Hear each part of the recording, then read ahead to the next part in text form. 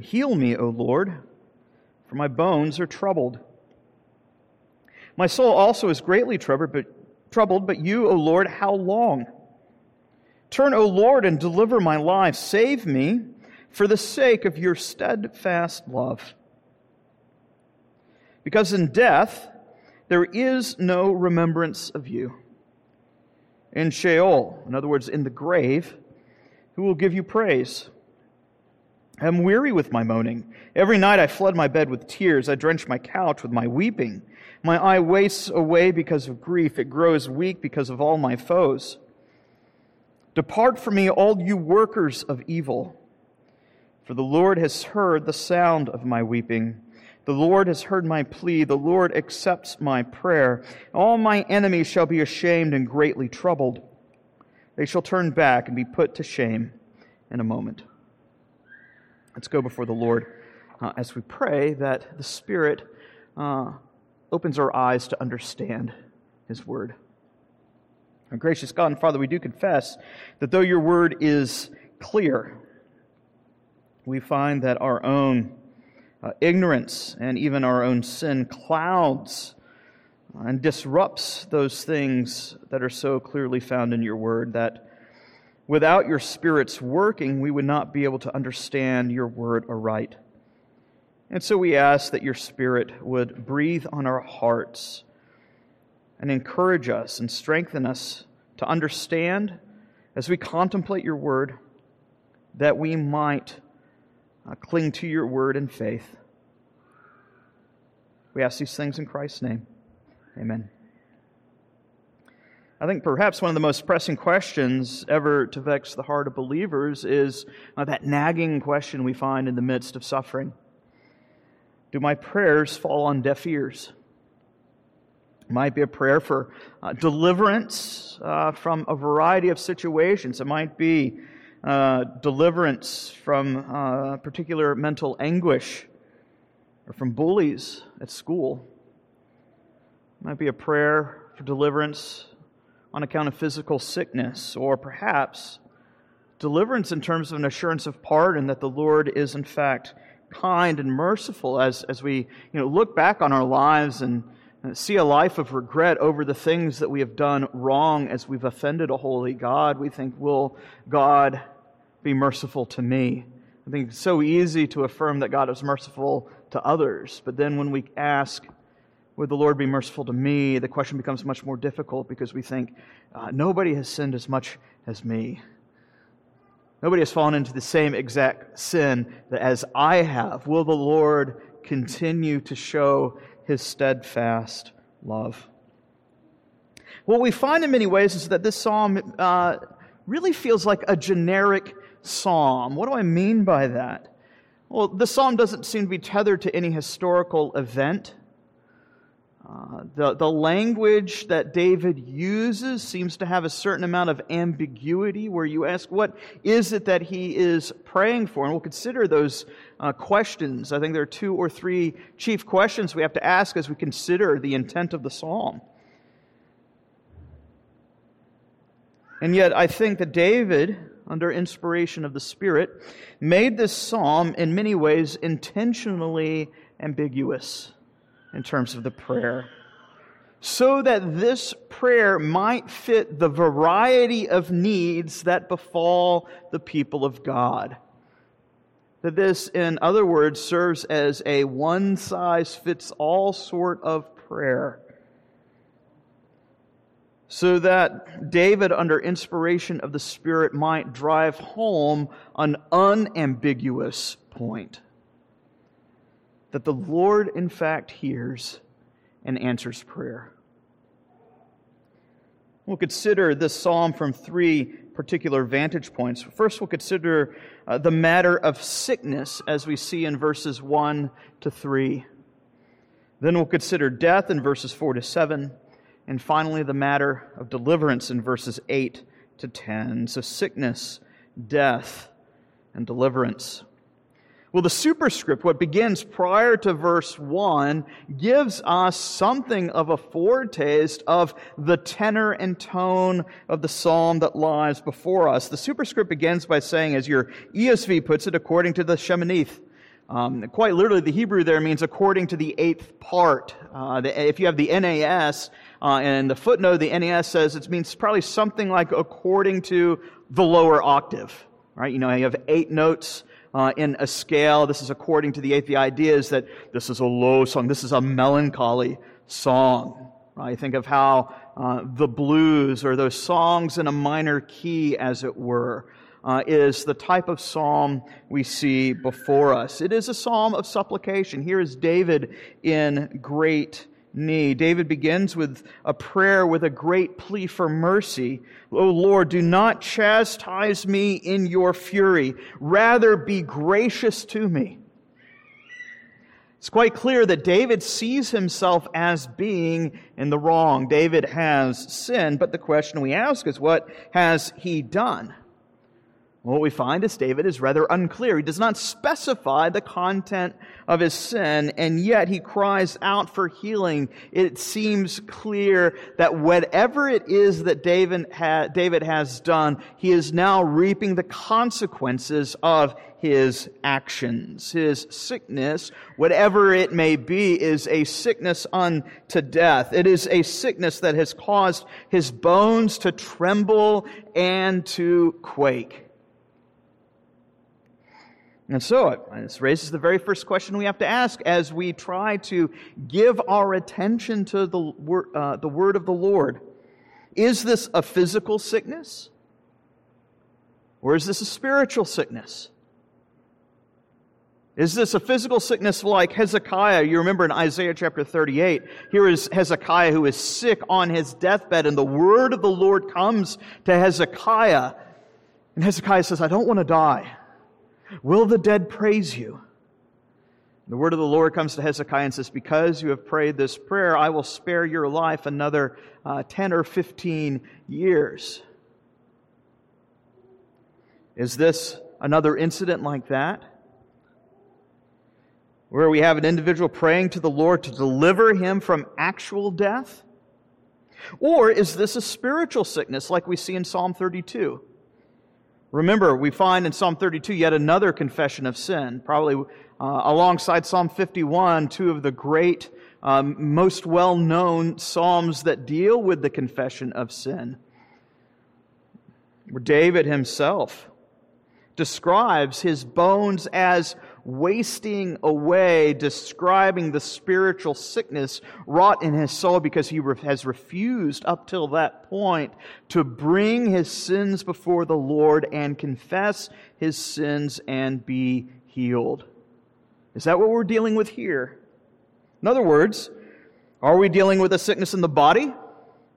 Or are we dealing with a sickness in the soul? Are we dealing with a physical infirmity? Or are we dealing with someone who has not confessed the sin and the guilt is racking their conscience? Well, David does not say. Either way, however, David sees his calamity, whatever it is, as a result of his sin. That's why he begins by saying, O Lord, do not rebuke me in your fury. Rather, be gracious and merciful to me.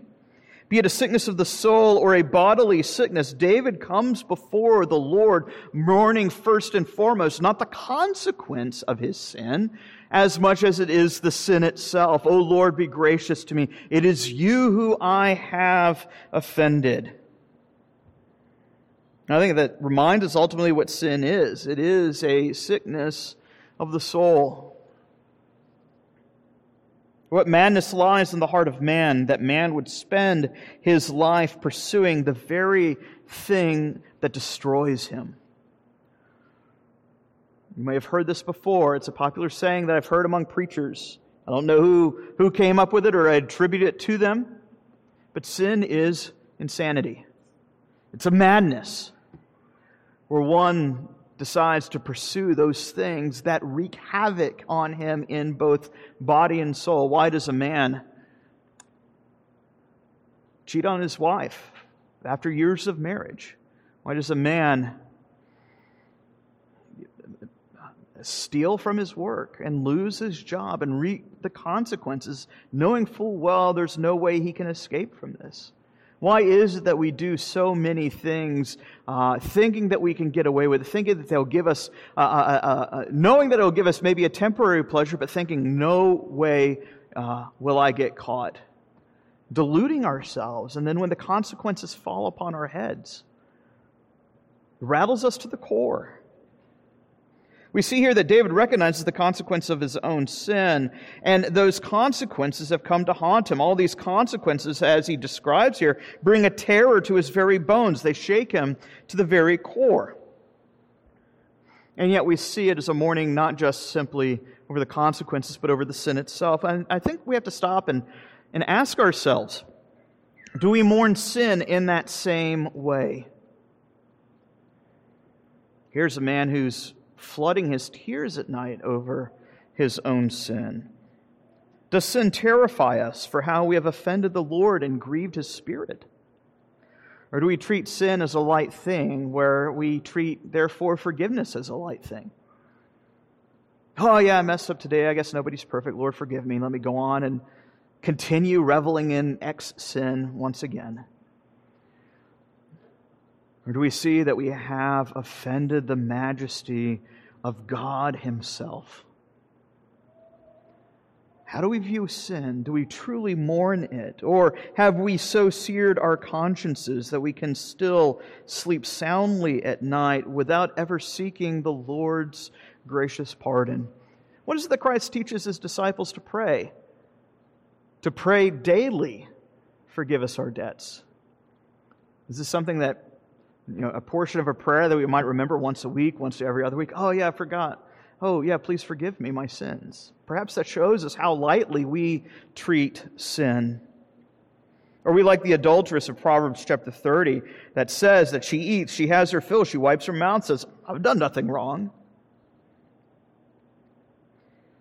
Certainly here in this psalm, we see that calamity looms over David, yes, but we see that the cause of his sorrow is not simply that he got caught. It's not a worldly sorrow. Rather, it is a godly sorrow, as Paul speaks of in 2 Corinthians 7. Here is a man who recognizes that he has offended a holy God. He is sore troubled, and so he asks, but as for you, O Lord, how long? In other words, when will I see the light of your countenance fall upon me? When will I see your mercy once more?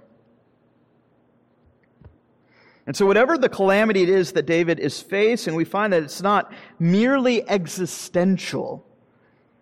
It's troubling his conscience, but it's one in which the threat of death looms ever near. Death provides and presents itself as a clear and present danger to David. And so David prays to the Lord, return. In other words, come back. Where have you gone? Do not abandon me, but rather rescue my soul, rescue my life. Why is it that the Lord would hear David's prayer? If David has offended the Lord so, why should the Lord God save? It's clearly not on account of David's own righteousness. David has already made that abundantly clear. O Lord, do not rebuke me in your fury. Here's a man who recognizes he got caught with his hand in the cookie jar. Calamity comes. David is somehow responsible for this calamity, whatever that calamity might be. Yet what is it that he prays? He does not say, save me, O Lord, because I am innocent in the matter. We'll find this when we look at Psalm 7 in a few weeks. That David prays for the Lord to deliver him because of a particular instance in which David had done no wrong. But this is not the case here in Psalm 6. Rather, David says, save me for the sake of your steadfast love. Save me because of your covenant faithfulness. Here is David throwing himself at the mercy of God. Says, I have no reason to plead salvation. I have no grounds to say, you owe this to me, God. All I can say is, please save me because you are faithful, even when I am unfaithful. And as David sees the threat of death looming, he asks, is this how everything ends? Does this end with me dead in the grave? After all you have promised, how is it that a corpse can praise you? How can the dead exult in your name? This is clearly not some last-minute calamity, but something that has been building over time. Whatever the trouble it is that befalls David, it has led to prolonged sorrow. Look at verse 6. He says, I have been wearied by these troubles every night. Not just a single night. This isn't just kind of an afternoon, frustration. This is not simply David, saying, I forgot to study for my exam tomorrow. Every night, my couch is flooded with tears. There is no relief. There is no vacation from my trouble. Is there no end in sight? My eyes are wasting away from this vexation. Will the Lord, in fact, hear me? Now, up until this point, David's sighs and tears seem exclusively focused on his own sin. And so in verse 7, we see something of a surprising turn as he now kind of throws another factor in the scenario, as he addresses yet another calamity. Why? My eyes have wasted from my tears. Why? On account of my foes. See, the threat that confronts David is not merely what we would call an existential or internal threat, though that certainly seems to be the case. There seems to be some type of external threat facing David. This raises yet another question that we have to ask. What is the threat? Are David's foes flesh and blood enemies who have surrounded him all about? Various scenarios in which you read in 1 and 2 Samuel or 1 Kings or 1 Chronicles, where David's physical foes surround him and he prays for deliverance and the Lord delivers him. Is that what we have here? Or is this a metaphor for the grave itself? In other words, has David gotten so sick that death looms near? Perhaps a physical sickness, we don't know. But is that the case where death looms so near that he sees death as the great enemy? That is, in fact, how the New Testament describes death. 1 Corinthians 15, the last enemy to be destroyed is death. John chapter 11, Jesus comes to Lazarus' grave as it's like the gunfight at the OK Corral. Jesus comes and he's angered in his heart at the sight of death and the devastation that death has wrought upon his own close friends. Which one is it? Which case do we have here? Is this merely a metaphor for death? Very strong, and again, not to limit the reality of death. Or is he dealing with a physical foe? Is he being surrounded by armed forces? Well, again, David does not elaborate which one it is. This is in many ways an ambiguous prayer. And yet, just because we don't know the exact circumstances does not mean that this is to give us doubt. Rather, this is to give us great encouragement that this is a psalm that fits multiple situations to remind us that regardless of the situation, we have a God who hears us, a God who answers and is willing to deliver. As for me, as I kind of been wrestling with these questions, trying to understand what is the most accurate and faithful context that we have for this psalm, I still feel like I'm torn. I do think that in some ways there might be a real physical force that is threatening, but I'm not sure. And yet I think that should not cause us not to trust Scripture. That again, I think David is intentionally ambiguous to remind us that whatever the threat is, you have a Savior who bends a listening ear, who is both willing and able to save. Like I said, I do think that here we might have a real physical flesh and blood foe facing David because of what he says here in verse 8, where he says, "Depart from me, you workers of lawlessness." Here are enemies that have rebelled against the Most High God, those who practice iniquity and transgression. And however, be it flesh and blood foes, or be it death itself, which again is considered to be the last great enemy as well of the people of God. I think it is still fascinating that David's primary concern, as we saw front-loaded in this prayer, regards his own sin and how he has offended a holy God. And now David proclaims, in the face of his foes, whoever these foes may be, the Lord has heard my blubbering prayers. The Lord has heard my stammering and my weeping. Not only has He heard, but He's received my prayer. In other words, it's not simply that, oh yeah, the Lord heard your prayer, He just decided He's not going to call back. He's going to leave you in the lurch. No, David says, no, the Lord has heard, and He's receiving my prayer right now. Whoever David's enemies are, we see a great reversal now befalls them. Look at verse 2 and 3. Paul says, my bones and my soul are greatly troubled. But now here at the end of the psalm in verse 10, who is it that is greatly troubled instead? It is my enemies. The horror that befell me has led to salvation, and yet now that same horror will now befall my own foes. My enemies are hoisted on their own petard. Here we have a prayer of faith, and from David's vantage point, the way in which David prays at the end of this chapter, David's praying from the perspective that he has not yet been delivered. He's saying, the Lord has answered my prayer. He's going to deliver me. All my enemies shall be ashamed. They shall be greatly troubled.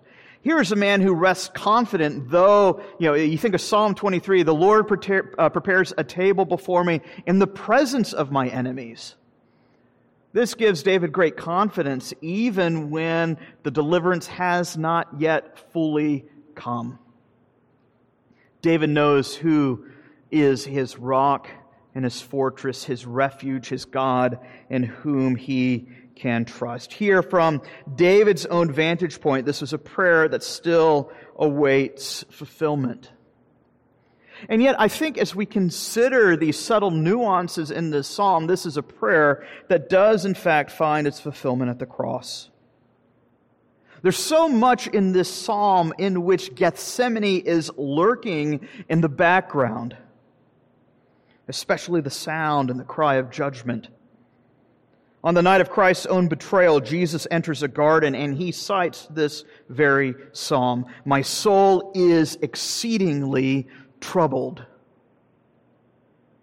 Hebrews 5 describes the events of Jesus in the garden as the very night in which He offered up prayers and supplications with loud cries and tears that He might in fact be delivered from death, that He might be delivered from the grave. Though Christ Himself had done no wrong, here Christ enters a garden to undo the miseries wrought by the first Adam, to undo the sin and its curse, that the curse might be reckoned with once and for all. Jesus enters the garden, He prays, and weariness overcomes Him. He weeps, though not on the bed of a lofty prince, but rather as a man without a home. One who prays with such vehemence that blood pours down His face as He bears the fury of the Father on behalf of sinners. The Gospel tells us that Christ's prayers were in fact answered as He was delivered from the grave.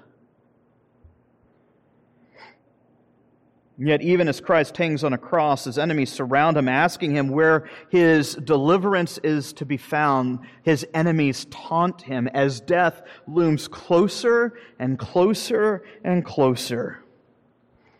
And yet we find as the great surprise, and the very thing of which the whole Old Testament points, that it is by the death of Christ that death itself, the great enemy, is slain once and for all.